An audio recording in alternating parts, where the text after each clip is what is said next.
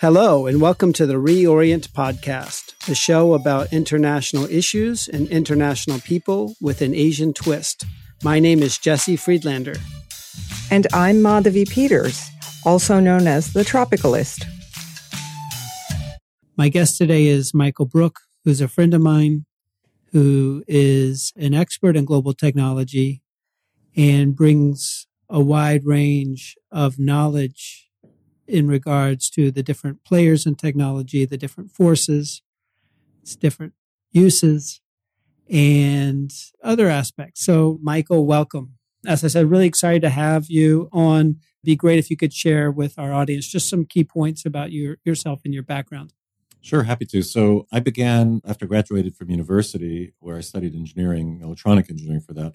I was very lucky. I got a job at Intel, and I joined them. When I joined them, I was working in chip design. After which, after a few years of that, I wanted to move into more of the business side of it. So I joined the product marketing, spent a number of different positions in marketing and then corporate strategy and strategic alliances. Got me onto the radar of the CEO at the time, the very well-known Andy Grove. And that was a way of effectively learning so much about the business. It was like an MBA for me. And then as a reward, they sent me to China in the early days. It was in mid-90s, actually. So it was very early days for the development of the technology industry in China. And of course, it all grew very quickly after that. But back in those days, it was still moving kind of slowly. So I moved back to the U.S., joined an investment bank in New York, where I worked on funding startup companies because that was a big thing, the dot-com.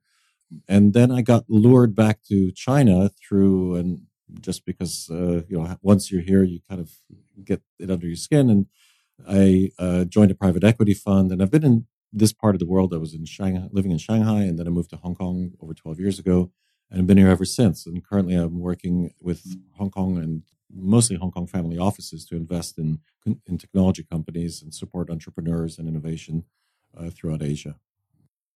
Well, Michael, you have a multivariate background and one that's really perfect for our purposes, which is to educate and inform a broad audience who's interested in global issues about various topics. And your expertise in technology I think is one that makes you a really valuable resource for us. So the way I thought I'd take today's conversation to look at technology from two main themes or arcs, as we said.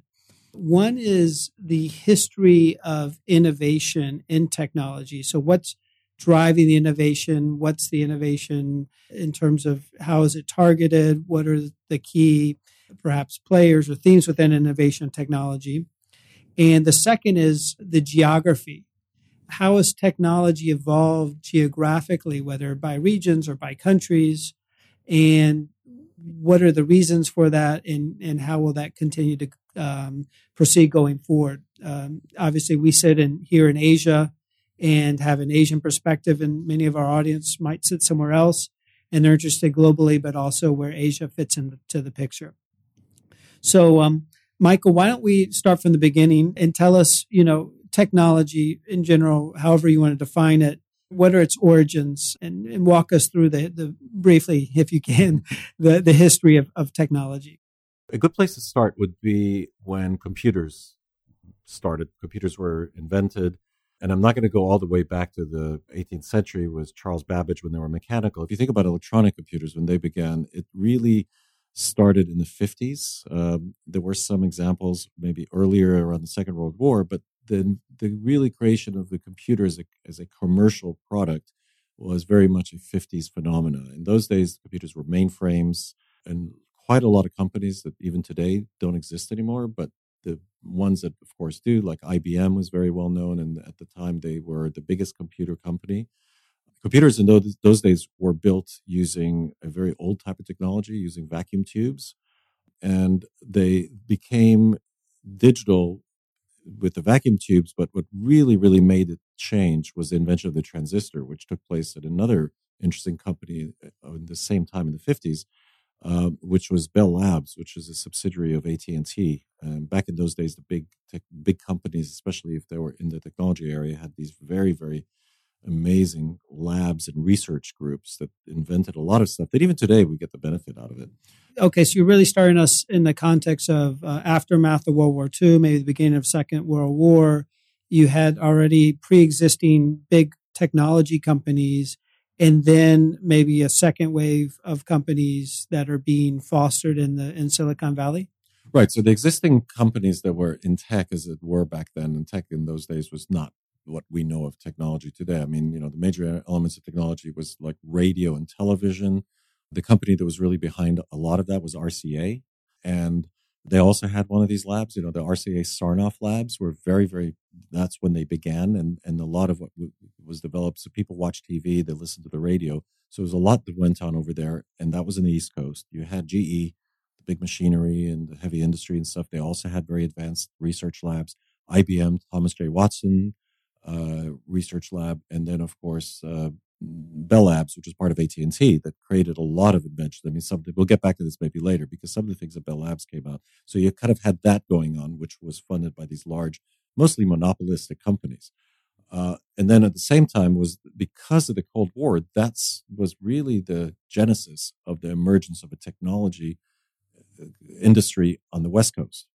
And if you look sort of to the 50s and into the 60s as the Vietnam War began, that was where companies like Lockheed, Missiles and Aerospace, began to emerge on the West Coast. That's when Stanford began to attract a lot of spending, a lot of investments from DARPA, which was set up also in those times as well.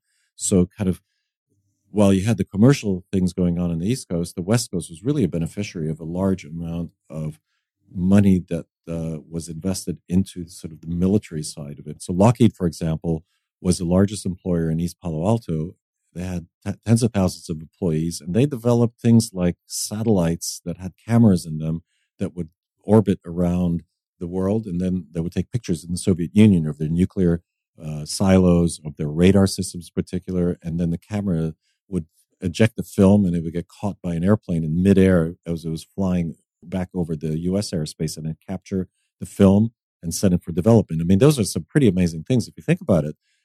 There was no digital transmission. I mean, you literally had to catch the film in the air that it was then developed, take to a top secret location, and people would expand it and enlarge it and be able to look at that stuff. That was some of the stuff that was the amazing things, James Bond-like things that were developed in there.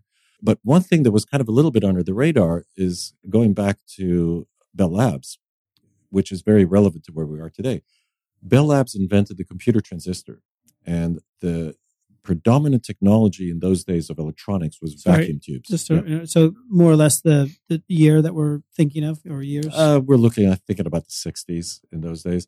So I think the transistor was invented around the 60s. So the original transistor wasn't even silicon, it was germanium. It was something that was developed at Bell Labs. Why? Because phone networks needed switches. You had to route calls, and in the early days, has anybody seen these old black and white movies? You had the operators, putting cables in. Yeah, actually, I'm watching The Crown now, a little belatedly, but they have a lot of scenes of these rooms of operators, switches moving the wire from one to another, redirecting the calls. Right. When you call you pick up the phone, tell the operator, I want to talk to and the number, and they would literally take a cable and plug it in and plug it in. And when you did a long distance call, it went through skips of multiple operators as they were connecting it out the chain. And of course, to automate all of that, AT&T needed a better switch. And vacuum tubes were problematic because vacuum tubes were, first of all, they're really big, used a lot of power, got very, very hot. Most of the energy went into them, got dissipated as heat, and they were very unreliable. They failed because there was a filament, there was basically like a light bulb that got heated up, and they failed. They were hugely unreliable and very difficult to troubleshoot. And the transistor was a true breakthrough, and it emerged out of AT&T through a group of physics and material scientists that realized that you could take a piece of crystal and switch electricity on and off and create a switch which doesn't have a mechanical aspect to it, but has the ability to switch electronically. That was way smaller, way more reliable, and that eventually was, although it was initially developed for switching telephone circuits, it then ended up, because computers use switches as well, and the early computers also were based on vacuum tubes, but the invention of the transistor meant that then the companies began to replace vacuum tubes in the computers with a transistor. So is it right to say they started off with the cardboard? There was like the early computing, it was using those paper or those punch cards, right? Yeah. And it went from punch cards to vacuum tubes, or the punch cards and vacuum tubes were used They were together? used more or less together. So the punch cards were mechanical. It was a way of inputting information. It was an input device instead of a keyboard. But it turns out it was also a very good way to input information, because in those days, computers were large, centralized in places that were, you couldn't just like we now go online. There's no concept of going online. So if you were writing a program or you needed data to input the computer, you had to prepare them offline somewhere else, and then take that information and input it and send it literally in trucks or vans or cars to a center where the computer was almost like a temple. Everybody went there. Very different from today's data centers, which I hope we'll get to later. And the most efficient way that they came up with was these punch cards. I remember doing that when I was in high school. You have a machine, a punch card was like a big teletype. You would type into it, create the cards. You would then have a stack of cards. You would have somebody like a courier take them to the computer place, wherever the computer was. And then somebody would put it in a reader. It would read it. It was your program. The program would then run. An operator would say, all right, now I'm going to run Jesse's program. And it could be maybe something for a bank. It was all batch. That's where the concept, you'd batch it up and then run them. You'd get a little sliver of the computer time, which you get then billed for, because they'd say, okay, you used 10 seconds and that at whatever rate it was, and they'd charge you, because you were sharing that resource. And that's what the cards were. And the computers then, so the cards remained around for quite a while, but the computer, where it did all the processing, shifted from vacuum tubes to transistors, because transistors, as I said, they're lower power, they're higher reliability, and much quicker as well. They could switch also faster, which means, so the early computers were these big closet-sized boxes that had like circuit boards in them, and the circuit boards had all the logic of a computer that architecturally were very similar to what we have today. And they would be essentially the CPU, the central processing unit, the input-output unit. All the various pieces were these things that today, we have our earphones that we use have more computer power than those early ones did. But that was the world. These centralized machines, mainframes. The other point, which is important to mention, is they were very proprietary. So, software for an IBM computer only ran in an IBM computer. You couldn't just take it and run it in a Burroughs. They were very, very proprietary, and the companies were very secretive about how they did everything. So, so the transistor era replaced vacuum tube era, and we're, I guess, in the 70s now. Yes. What's sort of the next main innovation that comes through that's really a step function in computing or technology? So the next innovation, if you think about a transistor is just a single switch. And it used to be put in a little small metal can with 3 wires coming out of it. And then that had to be connected on a large circuit board with wires and everything. It was kind of messy and everything. And in the 70s, somebody came up with the idea, Shockley actually, came up with the idea of since the transistor is built on germanium, which is a crystal, why can't you, instead of having each transistor be in its own little can, its own little, literally it was like a miniature can of Coke, but very, very, very small. It was like maybe a quarter of an inch and round.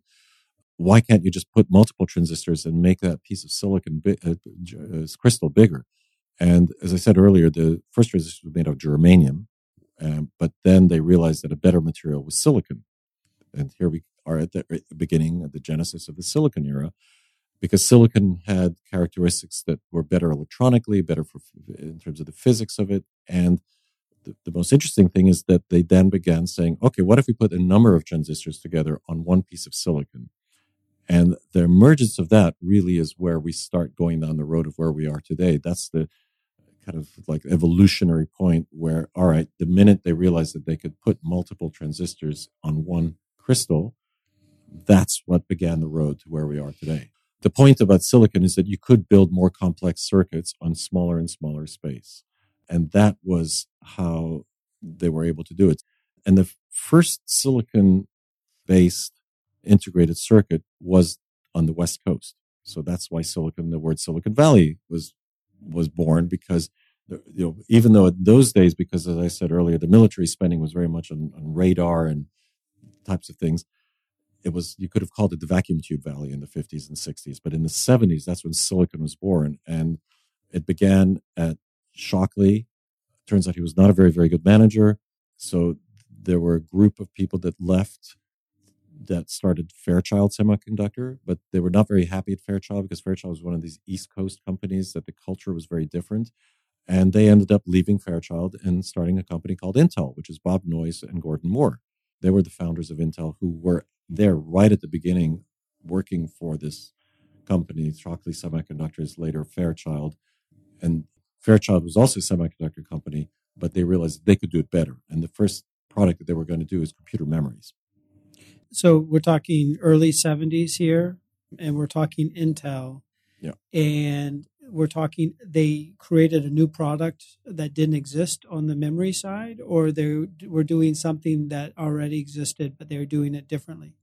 So going back to the early computers. So a computer, you've got the logic, you've got the part of the computer that actually does all the switching and the computation, as it were. Think of a calculator, but you also need storage, and storage as in memory. And today, we think of gigabytes in terms of the storage in our phone, for example, or our hard drives. In those days, it was much, much more modest. But what they realized was that the memory systems that were used in the mainframe computers were also a combination of vacuum tubes. And even when they switched to transistors, the memory part was still not transistor based because that was expensive. So they used things like cores, like ferrite, little metal rings that were magnetized and that had these wires going through. They could turn the magnet on and off and essentially remember how it was magnetized. You could re-magnetize or erase it using wires. Those things were quite bulky and they were very, very slow. So the real breakthrough that Intel had was the founding team had already gone through Fairchild designing these things, and they realized that, well, we could actually make a memory chip. We could make a small piece of, put all the switches necessary, and they invented the memory chip. And it also turns out it was a very good time to do it because one of the very first customers was the Apollo moon. And that's again going back to the government. So there was a large NASA needed a solution for the rocket that was more reliable and lighter, and so the solid state chip memory was ideal for that. So as you're saying, the semiconductor era that may have been born in the 70s, we're still in it. Yes, because since then, everything since then has been an evolution. So once the breakthrough of being able to put multiple transistors on one piece of crystal silicon happened, at that point, it just began to evolve. Well, that's where we get into Moore's law, right? Because Moore's law is referring to the doubling of processing capacity every 18 months or so. Yeah. That has been more or less observed since, I can't remember exactly, 50s or 60s or something like that. Right. But a lot of that is related to processing power via the semiconductor. Right. Well, Gordon Moore was one of the founders of Intel when there was a startup. And he didn't come into this realization until much later. I mean, Moore's law was more of an observation, looking back and then thinking forward. So, as I said, Intel began doing memory chips, and they began to look at how can we add more capacity. So, in order to add more capacity, you had to have more transistors, more switches on that piece of silicon, make the silicon bigger, and on and on. So, it really was the beginning of the first motivation was to be able to increase the capacity of each memory chip, and that was kind of where things evolved. And they started very, very small. Like they'd store just a few hundred bits of information. And today, of course, we're storing gigabits of information. So I would say two things. One is presumably this increase in the ability to process information, computing power, allowed companies to make smaller computers. So you may be going to the personal computer, corporate computer. That's number one. And number two, presumably that increase the range of applications for computers to solve or help with different things. And it makes me sort of think also of that famous Bill Gates quote about how no one would ever need more than, I can't remember exactly, something like 256K. I can't remember if that was memory. No, I don't think that was Bill. It was a famous Bill Gates quote. I'll look it up maybe while you're talking about basically saying, this will be enough. No one's ever going to need more. So I I think it was somebody from IBM. It'd be interesting to Yeah, I'll look it up. let's look So, that up. in any case, so take us to the next phase now that we have this Moore's law, running. Well, you've actually skipped something because we were talking about memories. And so memories were the first driver of silicon chips in terms of putting more storage capacity on there. But the other key breakthrough that happened also at Intel is Intel invented the microprocessor. And the microprocessor is the second key piece because the microprocessor took what was done in a larger mainframe computers using a large combination of different chips that were just wired in such a way to create the ability to create a computer. Putting a computer on a chip was another breakthrough that Intel came up with in the 70s. And that was also very, very important. Now, the first computer on a chip was done really for a calculator. It was a Japanese customer of Intel that came to them and said, we want to do a calculator. Can you design a chip for us? And the guy who designed it, Ted Hoff was his name, said, well, yeah, I could do a calculator chip, but since why don't I go a step further and make it as a general purpose computer that we then program it to be a calculator? And that's what he created. That's how he invented the microprocessor to solve another problem, but it turned out to be much more general. And then the microprocessor began to develop on its own trajectory and its own path towards increased complexity. And it turns out it was actually a very, very fortunate decision that Intel developed a microprocessor, because then if you went into the 80s, the Japanese started to get better at designing memories than the Americans and Intel, and they were taking market share away through a variety of strategies where they were dumping, they were selling under cost. And Intel in the early 80s, when I joined them in 83, Intel had just exited the memory business, which was a huge move for them because they created and they invented and created and built their entire business around memory, solid state memory. And they had to exit it because they were losing money because of the Japanese attacking Intel's memory business. So they decided to pivot the company and turn it into a CPU company. And that's because they saw that the business for their microprocessor was growing. That was prior, the IBM PC was announced in 81. So they began to see that the PC market might be something interesting. They were lucky they got the PC design win. And that's when Bill Gates got involved, because Intel got the microprocessor for the original IBM PC, and Bill Gates was able to supply the IBM PC with its first operating system. Just on that point, I was fact checking or trying to during this conversation, and apparently that's fake news. He never said that. He denies saying it. I went to a couple websites. That seems to be the case. So apparently, probably, that was a misquote that somehow has lived on in legend, despite it possibly not being an inaccurate quote. Having met Bill Gates, he always complained that he didn't have enough memory. So that's why it didn't seem like it would be reasonable. He was always like, get more. He was always yelling and pushing at Intel. It's like, we need more. This is, your processors are too slow. Make them faster. Make the memory bigger. So if I may, maybe this one might be, given you mentioned Japan, a nice time to segue back to the geographies, because I think up until now we've been focused on the U.S., maybe the two coasts, a lot happening in California, Silicon Valley. At what point does Asia become relevant in terms of the development of technology and computing? It's a very good question. So, because the first country that really started moving down this road was Japan, and it was in the 70s. They began to, so you got to remember Japan. Companies like Sony and National that made radios and stuff. So electronics was a core industry for Japan, and the transistor radio. Remember, Sony invented the transistor radio because radios were something that you had in the living room. If you look at the old movies, I'm not that old, so I didn't have one of those. I don't remember if I did. Maybe my parents for sure did. A radio was something that sat in the living rooms, but it was usually built into a piece of furniture. Yeah, no, you see images of families sitting after dinner in their living room enjoying a radio show, and radio shows were a big deal. So yeah, it was an important fixture in American and maybe other Western type homes. Right. So the Sony was actually very interesting. The post-war, they realized, so the transistor, we also, up until now, we talked about transistors being a switching device for a computer, but it also turns out the transistor is also a very good amplifier in electronics, in analog electronics, which is not switching, not non-digital. And the Sony's amazing innovation in those days was being able to build the world's first transistor radio, which was a huge success. If you look at the movies in the 50s where you had the teenagers going around with a handheld radio and listening to music, I mean, that created a whole industry, because the radio went from plays and news, one would say, live things. So suddenly you could take it everywhere with you. I mean, think about today's Spotify and Apple Music. The concept of taking music with you was, and of course also car radios, right? If you think about the 50s, but the car radios, interesting enough, still use vacuum tubes, the early ones, and Sony completely changed it.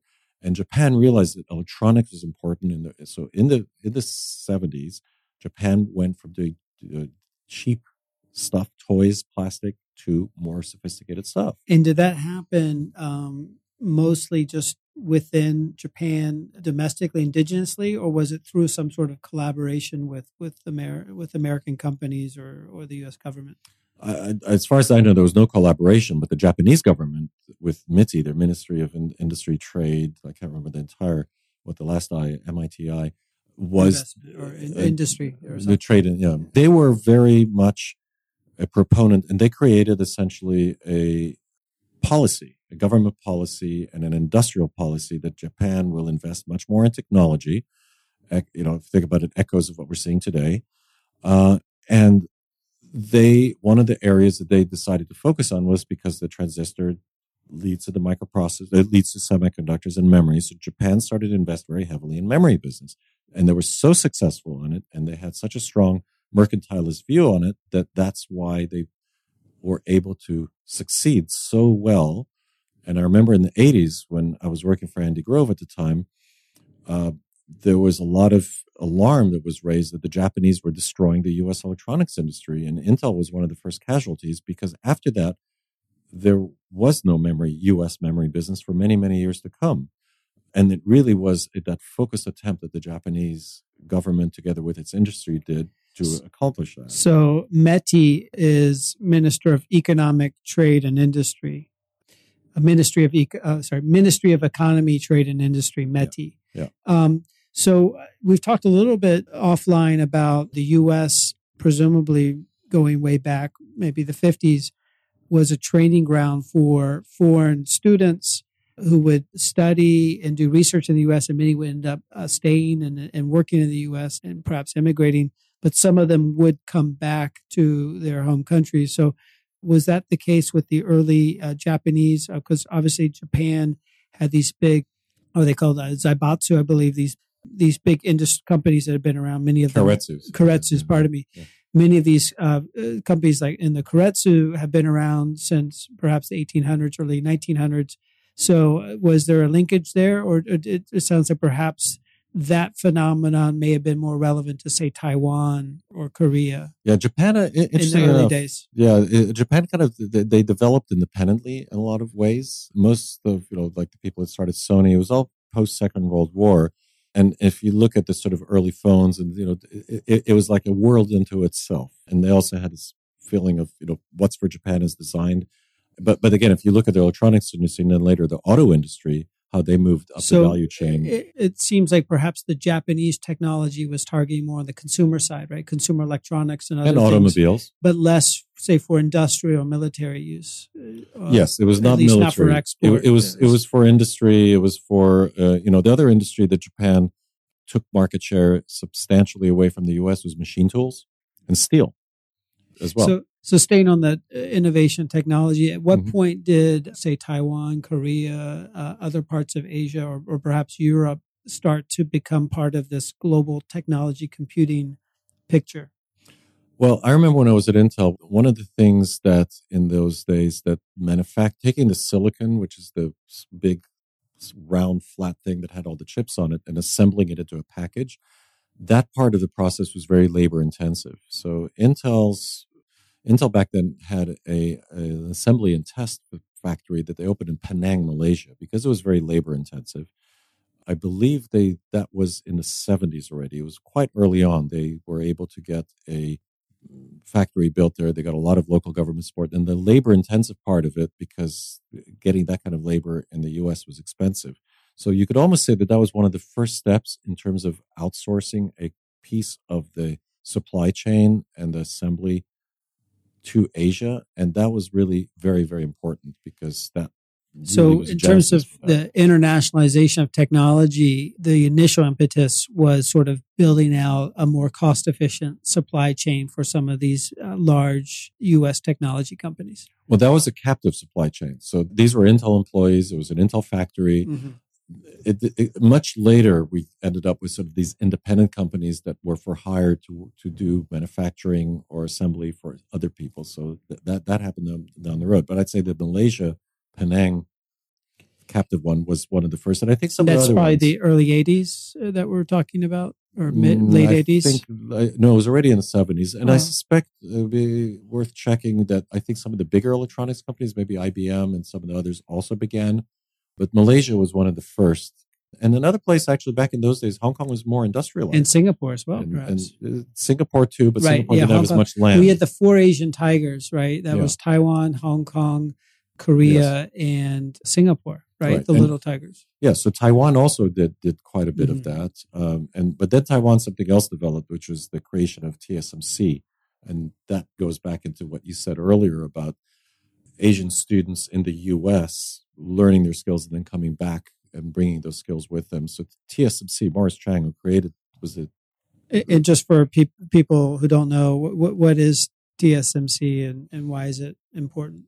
So today, TSMC is the world's biggest semiconductor manufacturer. They do contract manufacturing for chips, very, very advanced chips from everybody from Apple to NVIDIA to Qualcomm to AMD and on and on. There are very, very few companies today in the U.S. that do both the design and the manufacturing. And TSMC standing for Taiwan Semiconductor Manufacturing Manufacturing Corporation. Right? Yeah. And so TSMC grew out of this, you could say, people who had been doing work in the United States and then coming back, in this case, to Taiwan, their home country, and building up an important element within the technology value chain. And this particular is semiconductor manufacturing or design testing. Taiwan is one, as you mentioned, one of the tigers. You had Taiwan and Korea. So Taiwan in particular had a lot of its younger generation when were able to go to the U.S. and study there, because China in those days was,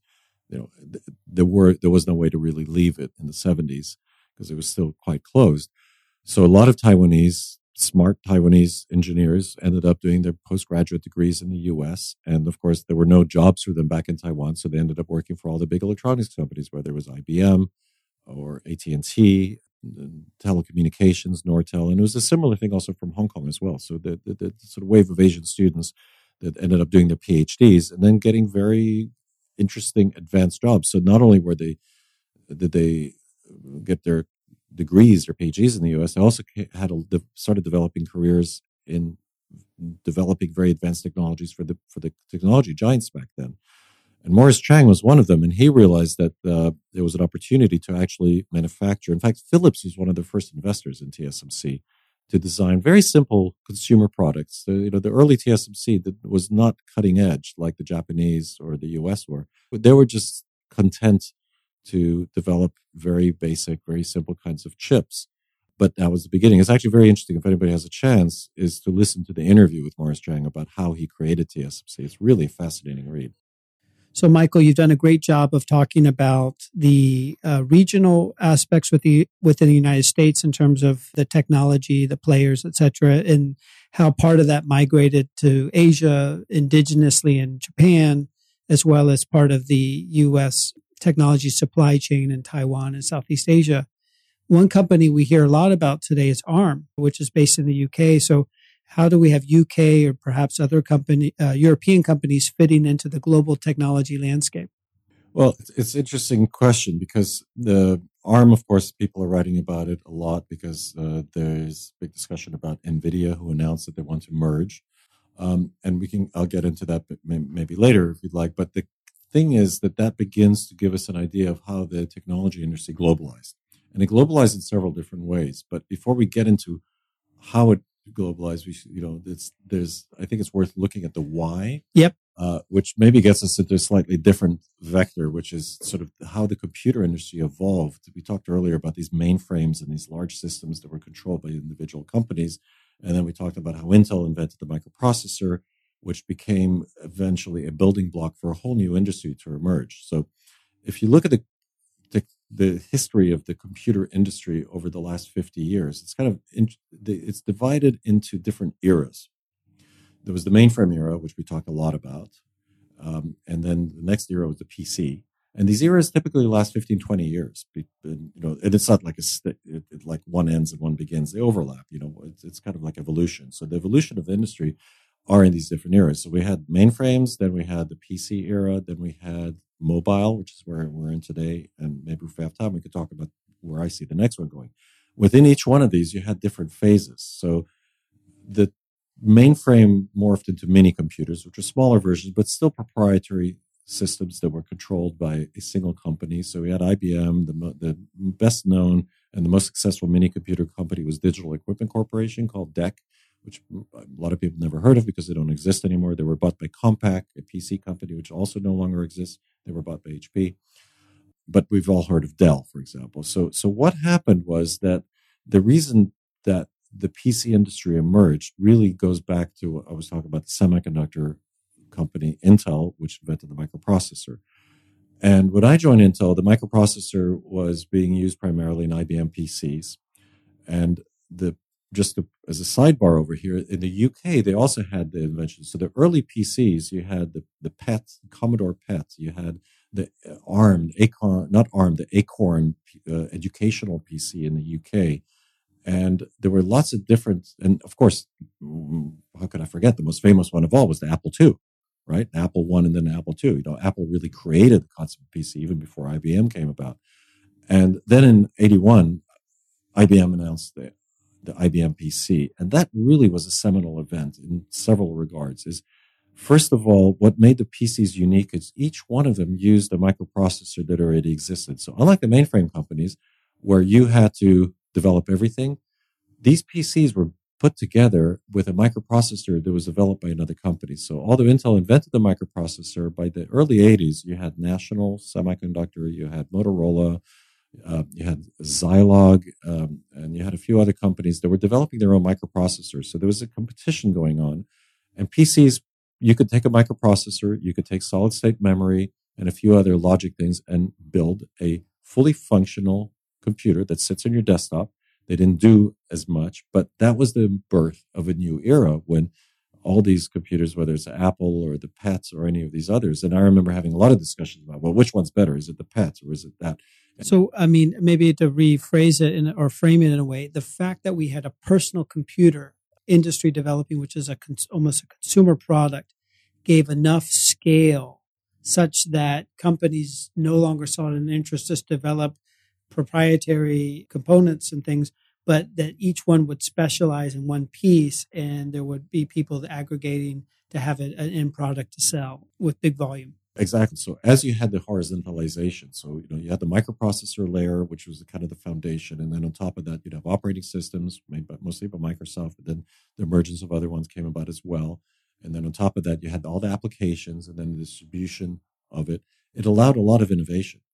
Today the big word is everybody's into innovation, but the speed of innovation when you separated things from being vertically integrated could move much quicker. Now, going back to what you're talking about, the globalization. So as this industry was able to do that, it lent itself to become more globalized because the different components could shift. So Intel began shifting manufacturing to other countries. So it's fabs. In the 80s, they started building fabs in Israel. Later in the 90s, they did it in Ireland. Early 90s actually opened the big fab. One of the biggest fabs they had in those days was based in Ireland because it got all the tax breaks. So then it shifted from an environmental to economic and finance. In the parallel to all that happening, you also had the talent that was working in Silicon Valley going back. So you had Morris Chang going back to Taiwan, setting up TSMC. The Koreans looked and said, okay, we like what the Japanese are doing. We want to build our industry as well. And a supply chain came about because different companies made different parts of the stack. The companies began to outsource different parts of, instead of owning the factories, they'd find third-party companies that would actually provide it as a service instead of actually them owning the factory. And that whole mindset, which of doing different steps of the value add process that goes through when you're manufacturing process. So moving into areas that have lower cost of labor. That really accelerated in the 90s. And then, of course, that's when China changed and started doing contract manufacturing, the factory of the world. And, of course, one area that they latched onto as they were moving up the value chain was electronics, which in turn also helped the Chinese technology industry develop very rapidly as well. ARM, because the UK did have some early situations, the UK had very good technology universities, still does. Cambridge and ARM came out of that area. Michael, can you talk about, if it makes sense, the mobile era where you had the internet driving mobility and perhaps this fusion with computing and communications? And then is that the era that we're in now? Yeah, we're in the mobile era for sure. So the way I see it, the birth of mobile, of course, cell phones had been around much longer than that. And, the companies like Nokia and Ericsson and Motorola were all very successful. For many of us remember that taking place. And, that was a revolution in of itself. But it was in a very different sector. There was very little overlap. I mean, that was really about voice communication, and that was it, right? That was it. Yeah, and then, there weren't many other applications. And SMS messages, which are part of the GSM standard. So there were different universes and very little overlap between the two. You had the telecommunications industry, which is the landline one, the telcos where you had a phone on your desk.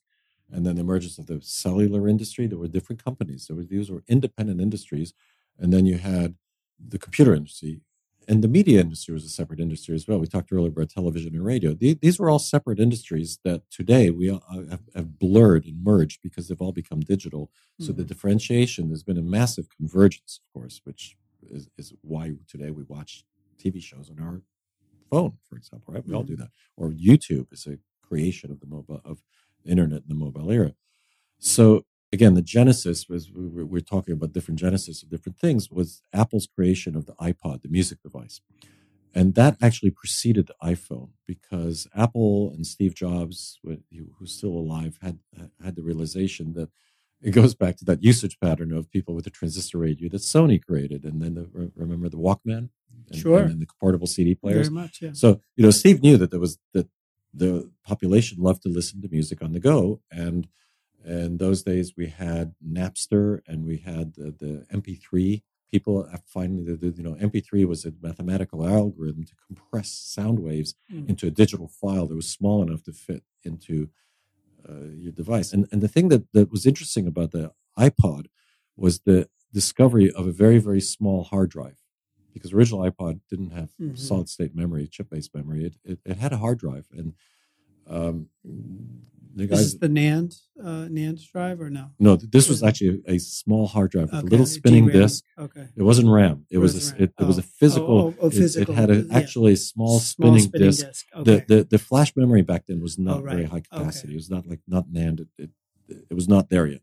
So the only way to get several megabytes of storage there was with a hard drive. So that miniature hard drive, when they saw it, and it was Tony Fadell actually, who was the manager of that group at Apple, who saw it, says he at that point went to Intel and said, "We need a processor for the iPod.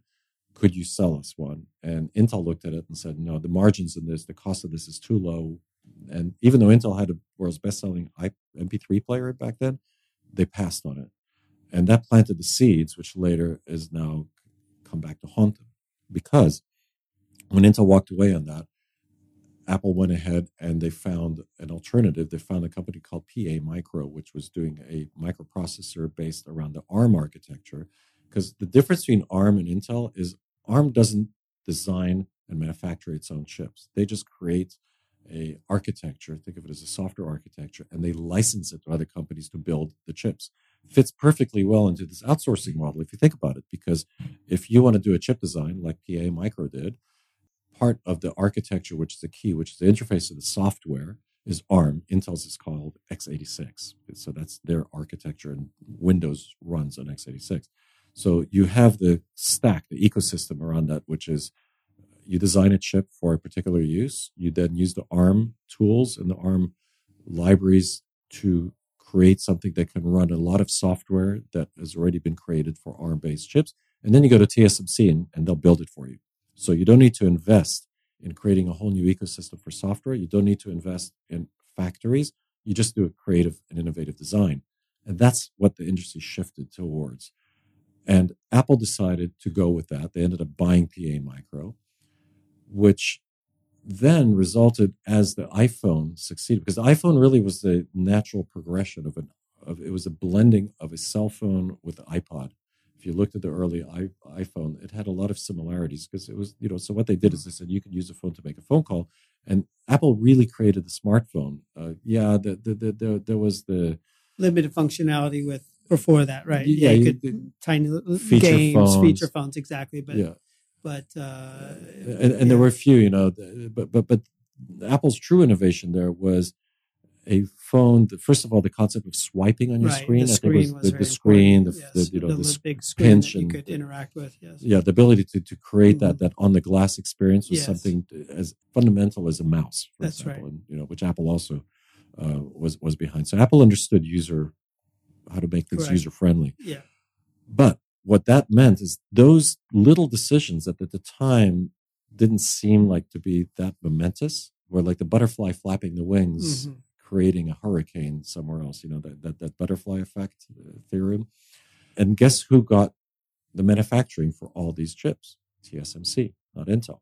So whereas Intel was producing hundreds of millions of CPUs and chips a year, because that was about the size of the PC industry between mobile, and that's a laptop mobile, not a handheld mobile, desktops and servers for data centers and more computer intensive stuff. Apple was producing billions, and then of course after Apple we got Google Android phones, which were licensed just like Microsoft did with Windows through Samsung and hundreds of companies. So that ecosystem, that industry of smartphones grew up and developed into billions of devices a year. And that put TSMC on a track to manufacture, getting back to what I said earlier, things. They were then accelerated their pace of innovation to be able to improve their silicon at a rate that ultimately today they have overtaken Intel. They could produce more advanced chips than Intel can because they got the benefit of that volume curve. So let me ask you, and this feeds a little into both, I think, innovation and geography. If you could just touch on the standard setting aspect, because I'm curious, on the one hand, you have Apple developing their own software, proprietary, and their own chips, and Google then develops its own operating system for cellular with Android. At the same time, there are standard setting bodies, and we've seen this with 5G that's being discussed. So if you could just quickly walk us through how standard setting bodies impact both innovation as well as the geographic landscape of technology. Well, there's two types of standards generally. There's sort of de facto standards, which are standards that are just there because there are enough units of that particular device that are interesting. So the perfect example is Wintel, right? Intel, Microsoft, that combination, when you've got in total, even though they're making hundreds of millions, billions of machines out there, if you're a software developer, you got to develop for the largest possible market. And it turned out to be that for many, many, many years, it was the Intel, Microsoft, and standard for Windows and generations of Windows. And that is a de facto standard. There's no committee out there that says, understood, this. It's just simply by the size of the industry. Sort of organic. It happens through the process of just people gravitating towards what's commercially going to be most viable. Exactly. But then you have standards that are set by committees. So things like USB or Bluetooth, things that we kind of know about, those are set by, so there's different groups. MP3. Or MP3 also, exactly. And some are done kind of by consortium, where a group of companies get together and they all say, okay, we're going to agree on doing these. Bluetooth started off that way. And I was behind some at Intel when we created a few standards as well. But MP3 and also the video version of it, H.264 and the MP4 and all the stuff, the movie files and WAV files. And then, of course, the things that ensure that you cannot pirate it. So, all the DRM, the data rights management and the encryption take place that you prevent privacy. So that's why you can't take a music file off what I bought from Apple and give it to you, same with video files that are streaming. So those were all set by standards committee. And one of the big standards organizations is the IEEE, the Institute of Electronic Electrical Engineering, which is a U.S. institution. In the telecommunications space, it's under the United Nations. It's the ITU, the International Telecommunications Union in Geneva. And within that, there's a subcommittee called the 3GPP. Lots of acronyms, right? Alphabet soup here.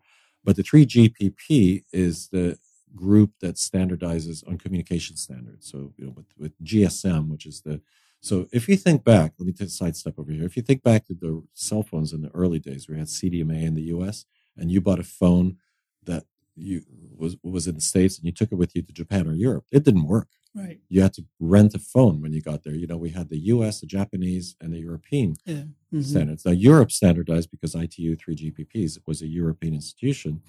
And it was a big move for the States to move off their proprietary CDMA standard. And Verizon was one of the last to move off, because remember when you couldn't take a Verizon phone anywhere, but they had a better network. But finally, the US went along with it, and then China went along. And for the last probably close to 20 years, we had a global standard for telecommunications. So this is a good segue. I mean, I think perhaps we haven't fully described the current era we're in, but maybe in the context of where we're heading, we'll understand where we are today, because obviously in the news, we're reading a lot about certain countries maybe limiting Huawei in particular access to their telecommunications network. I mean, we've known for a long time that a number of technologies have been limited within China, right? And websites and Facebook and whatnot. And we're also reading about different regions wanting perhaps to develop their own, rules or perhaps technology or homegrown champions in this space.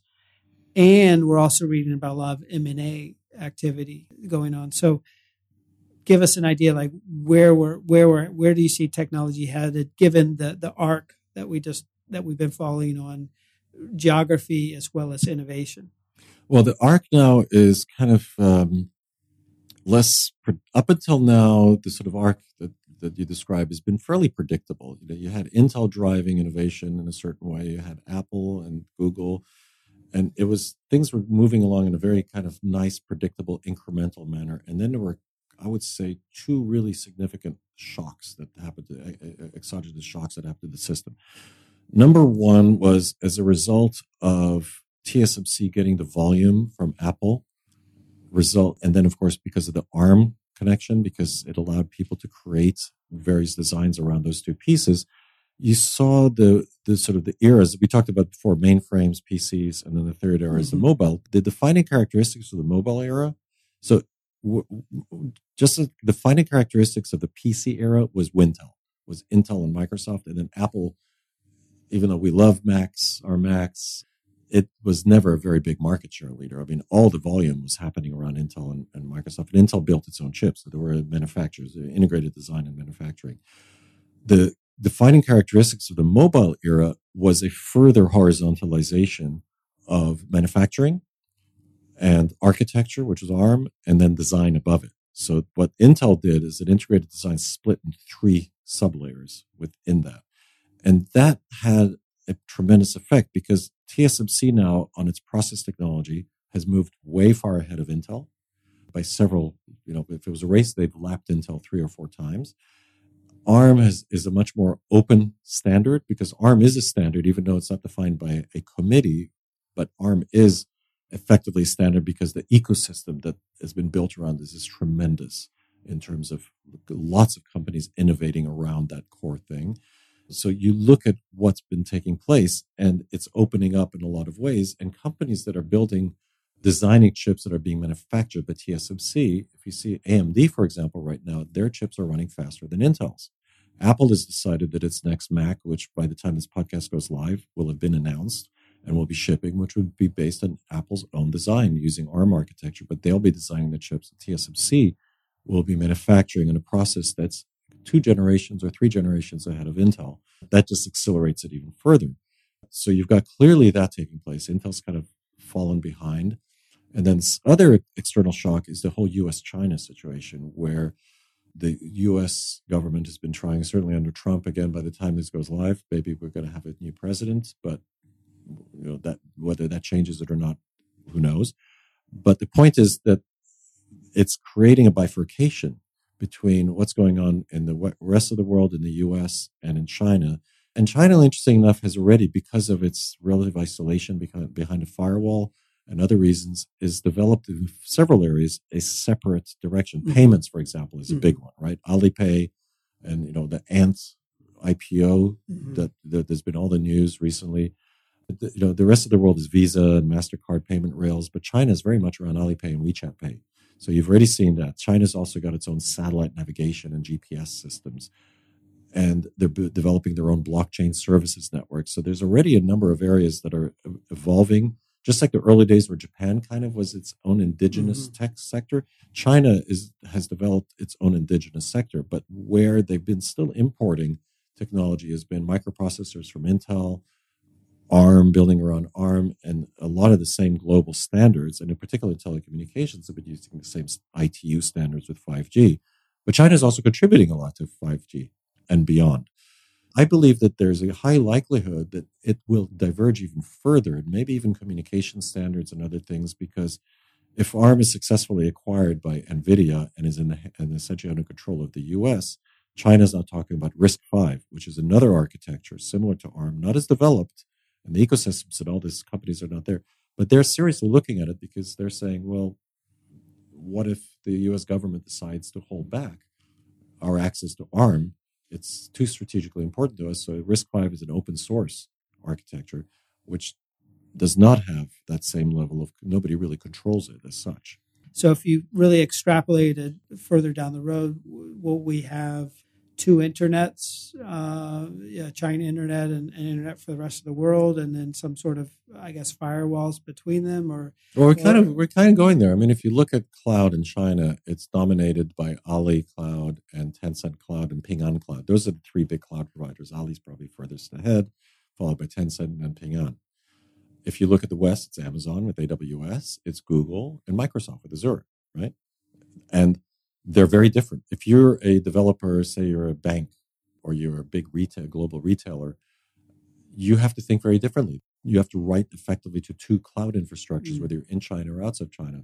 Even other things like a website. If you're in the US and you're an e-commerce provider or a news, you develop a website which includes a mobile website that might even ultimately end up in an app on your phone.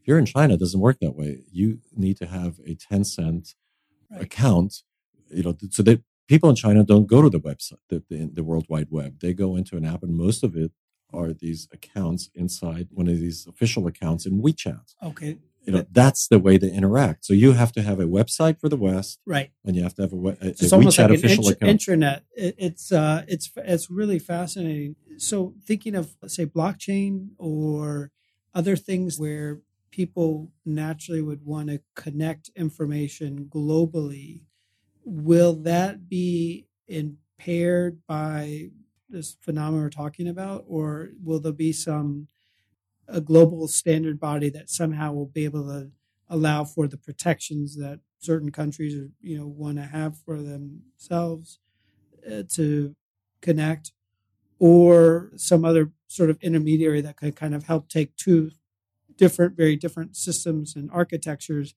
and then have a wall in between where they can kind of meet and transact and share, and then a protective wall that you can pass through, if that makes sense. Well, you do have the global standards with ITU, as I mentioned already, but I don't think it's going to be that simple. No. I think we're going to start seeing, these parallel universes emerge, which we're beginning to see. And now, of course, India with the Geo and, out of Reliance has also talked about creating one. And in Europe also, there's a bit of a pushback against Google and Facebook. There's the, so So how do you see that in terms of how people or companies, like you use like a global bank or a person using internet service or a fintech, if you project forward a few years, how do you see that happening for those people that are trying to do their business or that thing across borders? Well, if you're a company, it's about to get much more complicated and a lot more expensive as well, because you have to think about these two things. I mean, here in Hong Kong, we're kind of at the intersection of these things. So, I've talked to a number of multinationals over here that have businesses in China and businesses here, and they're going, we have to develop two systems. We got to do something that runs on the China cloud, and we got to do something that runs on AWS, for example. And they're different. Same thing with the phones. As if that's not complicated enough. As I said before, we had these eras of computing, mainframe, PC, laptop, and mobile. We're about to enter the next era. And the next era is around 5G. And it's around this concept of edge computing. So a lot of the stuff, when you download a song, it comes out of a data center in your phone, and the data center stores the number. There's a third layer that's about to be emerged, because part of the 5G standard is this concept of an edge. And the edge means that today your the base station that your cell phone connects to on radio is a dumb base station. It's just a communication switch. You connect it from there, you go on the internet, and it goes. Next generation base stations are going to have computer power in the base station that will do things like its own AI, its own computational power, which means a whole new architecture for software has to be developed, and the chips that go into that will need to be more powerful, because the base station will no longer just be a gateway to just switch your data from here to there. It will actually do computational power, and that computational capabilities, say AI, would be important, because we'll be able to start getting smarter devices like wearables that are capable of doing much more, because they leverage the power in the edge. So who controls that new architecture? So the reason that ARM and NVIDIA are pushing so hard to merge is because they're trying to prepare for the edge and to try to build the ecosystem that will be how the edge will be done. And the reason that's so important, and the companies that control their specific ecosystem make most of the profits. There's a lot of research that's been done on that. So, for example, Intel and Microsoft made 80% of the profits in the entire PC industry. Everybody else got crumbs. Apple still, even though they don't have the biggest market share versus Samsung and the other players, 80% of the profits in the mobile era are still Apple's, because they control that ecosystem. So the next ecosystem that's about to start developing, it's up for grabs. And, the ARM and NVIDIA, they're kind of like, they see the prize and they want to grab it, because Intel, as I said earlier, has fallen behind. So there's a whole new emergence of new things. So you bring all this political and regulatory and all these other things that we've talked about, and then combine it with the fact that the industry is about to go through another massive transformation in the next 10 years, maybe sooner. The positive side of it is it will create a lot of opportunity for new innovation and new companies to emerge. Maybe this would be the thing that unseats Google and Apple. And it also creates a lot of confusion. But usually out of confusion, when you get a new era, you also see interesting new innovations happening. Well, Michael, it's been really fascinating conversation. We could go on for hours. And obviously there's so many threads that you could actually focus on and really flesh out. And so I know it wasn't easy, but I think we've given people a really good sort of overview of the key themes and topics within the arcs that we discussed of geography and innovation within technology. Hopefully we've given people some food for thought, and I appreciated you giving me the opportunity to talk about all these seemingly random ideas, but hopefully there's a logic among all this. It's been a nice way to spend a weekend morning, so I really appreciate your sharing your insights with us. My pleasure. Did you want to, just for our podcast audience, did you want to share, either a social media handle or a website or any other thing where people, if they wanted to follow you, anything there? Yeah, you can follow me on Twitter. Michael Bruck is my handle. My website. It's BRUCK. Yes, that's right. Yeah. And my website is spark.cc. So I post some of the articles I've written some articles about some of these subjects, and will continue to do so. And I should add that you can follow me on LinkedIn too. Easy to find. I should add that we are doing this podcast from the Spark headquarters, and they have a very beautiful office. Some things better experience in person than virtually. Well, thanks again, and I look forward to having you on the podcast another time. Thanks, Jesse. Pleasure. And thanks everyone for listening.